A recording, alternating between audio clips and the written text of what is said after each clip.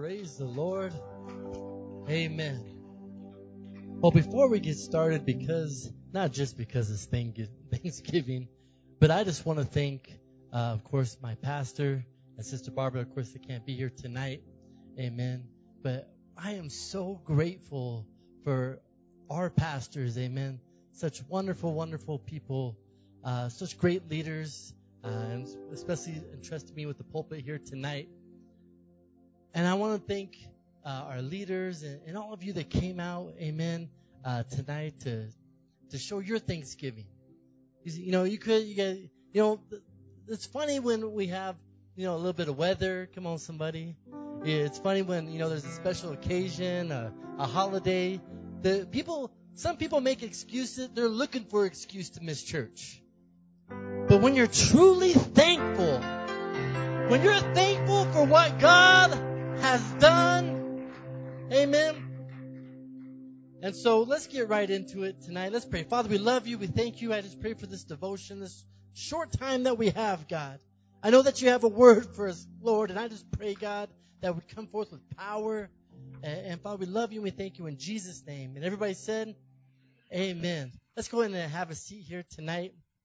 And, we're going to be real short because the weather is coming down. We want to make sure that everybody gets home safe.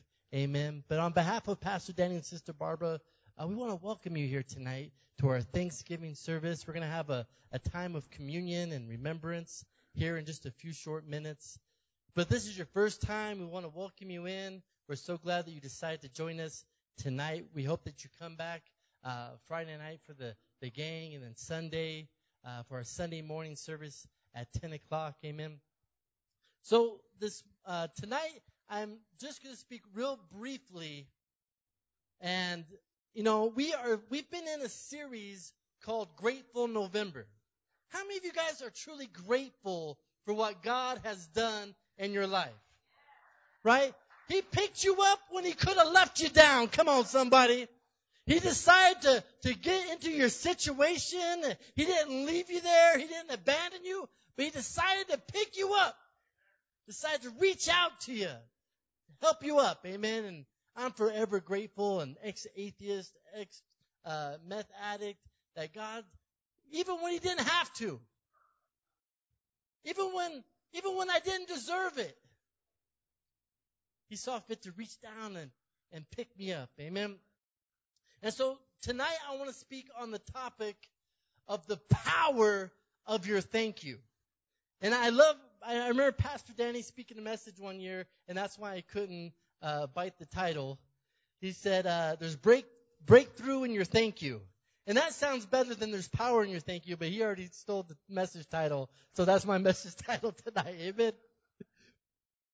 Matthew chapter 15, verse 32 to 37. And the Bible reads, Then Jesus called his disciples and told them, I feel sorry for these people. They have been here with me for 3 days, and they have nothing left to eat. I don't want to send them away hungry, or they will faint along the way. The disciples replied, Where would we get enough food here in the wilderness for such a huge crowd? Jesus asked, How much bread do you have? Come on, somebody. They replied, 7 loaves and a few small fish. So Jesus told all the people to sit down on the ground. Then he took the 7 loaves and the fish and thanked God for them and broke them into pieces. He gave them to the disciples who distributed the food to the crowd. They all ate as much as they wanted. Afterwards, the disciples picked up 7 large baskets of leftover food. And right here we see that there was a miracle that took place. This is one of the great miracles where Jesus was able, right, to turn what was looked at as very little into something that was more than enough. Right? So Jesus, he looks at the people, and I want to speak a word right now to somebody's life? The Bible says that he felt sorry, or he had compassion, or he loved them so much that he saw their current condition. And he says, I have to do something about this condition. So if you're here tonight and you said, I don't think that anybody loves me, or I don't think that anybody cares about me, or I don't think that anybody's thinking about me, I want to let you know that Jesus Christ, the Savior of the world, loves you so much that he has compassion for you. That he sees you in your current condition, whether you're brokenhearted, whether you're depressed, whether you think about giving up, whether you're struggling with addiction. He looks at you and he looks at you with compassion. And through that compassion, he loves you so much that he doesn't want to leave you in that current condition. That's the kind of Savior that we have. Not the kind of Savior that kicks us while we're down or leaves us out to dry, but the kind of Savior that loves us so much that he says, I want to move for you. So right here, the Bible says that he had compassion, or he felt sorry for them, right? Because they had nothing left. And he didn't want to send them along their way in that condition. And how many of you know that we're all on our way somewhere? He said, I don't want along their journey. Because right before here we saw that Jesus was healing the sick. He was opening blind eyes. He was doing miracles, right? So all this crowd of people that have already experienced or saw a miracle in their lives, he said now when they go along their journey, I want to make sure they're provided for.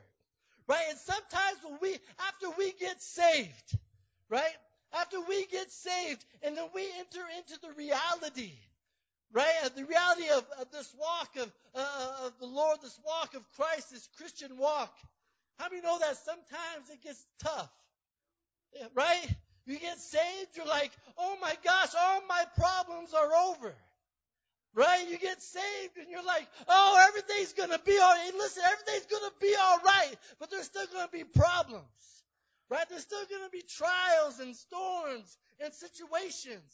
So what happens? He goes along the journey, right? That I still need to take care of them. And then he asks the disciples, let's get them something to eat. And what does the disciple say?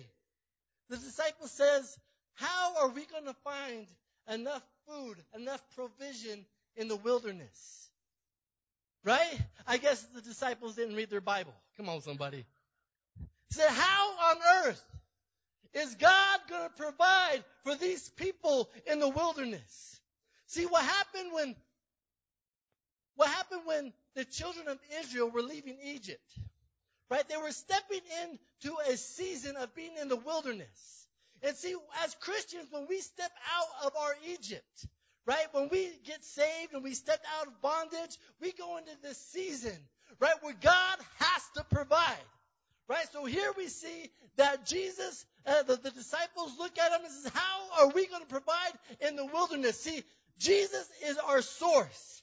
And what happened here is when Jesus took the bread and he spoke the words, thank you, Father. When he spoke the words, thank you, something happened.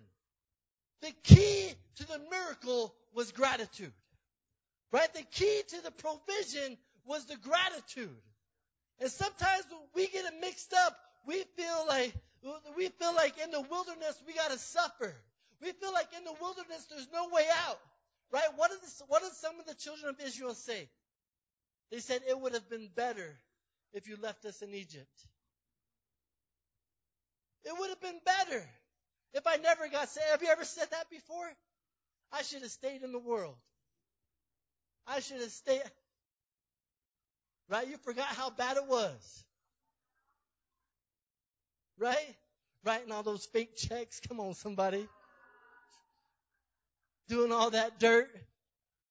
Right? Borrowing from everybody, stealing from everybody, breaking into houses, going to jail. I should have stayed in the world. Losing all your teeth. Come on, somebody. I should have stayed back there. You wouldn't be here if you stayed back there. God rescued you just in the nick of time. You probably wouldn't even be alive. You wouldn't have your freedom. But just in the nick of time, God rescued you. So they were in the wilderness, right? So Jesus asked them, how much bread do you have? And he did this because he wanted them to see their current situation, to have an understanding. And sometimes you got to take an evaluation. And you say, you know what? I don't have enough, right? Or there isn't enough. And so Jesus said, how much do you have? He said that to the disciples, and they replied, 7 loaves and a few small fish. So the situation don't look good, right? Then, so Jesus told all the people to sit down on the ground. Then he took the 7 loaves and fish, and he thanked God for them, and then broke them into pieces. So he sat them all down. He said, look, we got 7 loaves and a few fish. You've done all you can do. This is all that you have. Now, give me what you got, because I'm about to turn your natural into supernatural. Give me what you got, right? Let me show you the power of God. See, when you put what you have in God's hands, see, God's hands just don't hold stuff, they grow stuff, right? When you put what you got in God's hands, see, our God is a God of multiplication, right? When you put what you have in God's hands, the God that owns the cattle on 1,000 hills, the God that's more than enough, who can supply all our needs. When you put what you have in God's hands, you say, God, I ain't got much, but what I have, I put it in your hands, God. And what God is able to do with it. That's the same thing with our lives. Listen, our lives before God, right? You couldn't find my life at the Goodwill. Come on, somebody. You couldn't find it at Savers. You couldn't even buy it on discount. It was in the garbage can out back. Someone donated it. They say, no, we can't sell this. You're throwing that away. But when you put it in God's hands, put your life in God. Say, God, I put it all in your hands. My life, my heart, I put it in your hands. Some of you got to put your kids in God's hands. Come on, somebody. Some of you got to put your family in God's hands. Your financial situation, put it in God's hands. Whatever you got, put it in God's hands. Say, God, I can't do it without you, God. And watch what God does. Right? So what happens afterwards? What they put it in God's hands, and then right here he said, he thanked God. You know, there's another portion of Scripture when Lazarus is when Jesus is going, and he says, roll the stone away. And there's something that very key in that portion of Scripture. He says, I thank you, Father, for listening to my prayer. I know you always listen to me, but I said it for everyone to hear, so that they shall believe. Right? So what Jesus was doing is he was giving his disciples the tool of gratitude. He was giving them a key to unlock a miracle in their life. And so if you need a miracle, be thankful. Thank God before the miracle. Thank him in advance. Thank him in advance that he's going to put your family back together. Thank him in advance that he's going to give you that good job that you need to provide for your family. Thank him in advance that you ain't going to backslide ever again. Thank him in advance that you're going to answer the call of God. Thank him in advance and have an attitude of gratitude. Amen. With that, we're going to go ahead and have a time of communion. So I get the worship team up. You know, communion is a very special time. When we have a Thanksgiving service like this, we remember. Remember not just what God has done for us in our personal lives, not only where God rescued us from, but what Jesus did on the cross for us. Sometimes we forget how brutal. Sometimes we forget exactly the suffering that Jesus did for us, encountered for us, all the way up the cross. Every lash that he took, the beating, the crown of thorns. And he did it because he loves us. You know that expression that hey, you tell your wife or your husband, I love you to death. Jesus actually loved you to death. That's how much he loves you. All the way to the cross. And so, in remembrance of what Jesus did, that's why we take communion. But it's also a time of evaluation. That we can close our eyes and we can think. This time at the end of November, 11 months have passed us by. The year's done. You're like, I'm going to change in 2019. Listen, it's done. You might as well save that resolution for next year now. Come on, somebody. An evaluation. Say, you know what, God? Not just all the negative things that I did wrong. But God, how did you grow me this year? What did you do in my life this year, God? I'm so thankful. You were there and you saw me through that tough situation. How did you make me a better person this year? What can I do to be better next year? Did every step you take this year take you closer to God? To fulfilling the call of God? Listen, in 2020, let's not waste any steps. But every step we take, let's get closer to our Lord and Savior. Every step we take, answering the call. Mending relationships instead of breaking them. Some of us tonight might need to take a step of forgiveness and forgive someone that long overdue forgiving. Maybe a family member, someone in church, someone that might have left the church. Tonight's your night, forgive them. Watch what happens when you forgive them. God will move in such a powerful way in your life. So what we're going to do now, let's all stand to our feet. Listen, there's power in your thank you. Miracle working power. Sometimes we walk around all negative and down, seeing what's wrong and always focusing on what's going bad. Listen, we serve a good God. We serve a good God. Listen, sometimes it's just smiling, changing your whole perspective. Say, thank you, God. I didn't get everything I wanted this year or do whatever I want to do this year, but I know it was what you wanted me to do, Lord. So what we're going to do now, and we're going to go ahead and start. If people want to make lines down you guys can go ahead and grab your elements, your bread and your juice. Go ahead and start from both sides. Don't take them yet. We're going to have a special time of communion. Just grab one each and give thanks to the Holy One. Give thanks to the Holy One.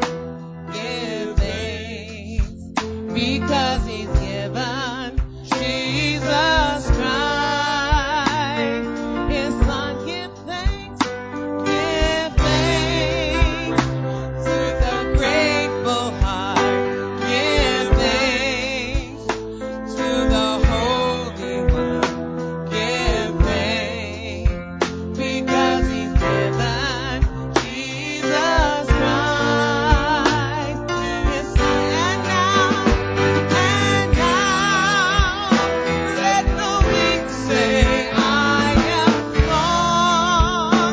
Let the poor say, I am rich, because of what the Lord has done for us. And now, let the poor say, I am strong. Let the poor say, I am rich, because of what the Lord has done for us. Give thanks.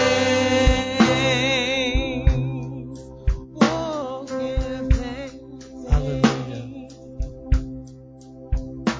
Give thanks with a grateful heart. Give thanks to the Praise the Lord. The Apostle Paul tells us of the institution of the Lord's Supper. For I received from the Lord what I also handed on to you, that the Lord Jesus on the night when he was betrayed took a loaf of bread. And when he had given thanks, he broke it and said, "This is my body, that is for you. Do this in remembrance of me." Let's take the bread.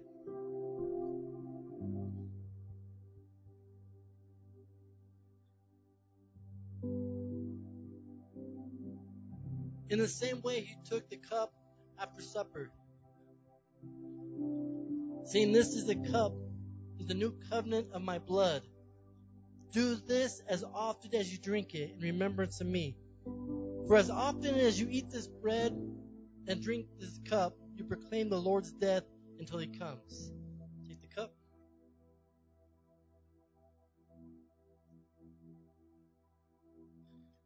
Just close your eyes. Father, we need you tonight, God. As we partake, God, in the Lord's Supper, Father, I pray that each one of us, God, would be more grateful, God. That each one of us would forgive more, God. That each one of us would love more, God. To be like you, Lord.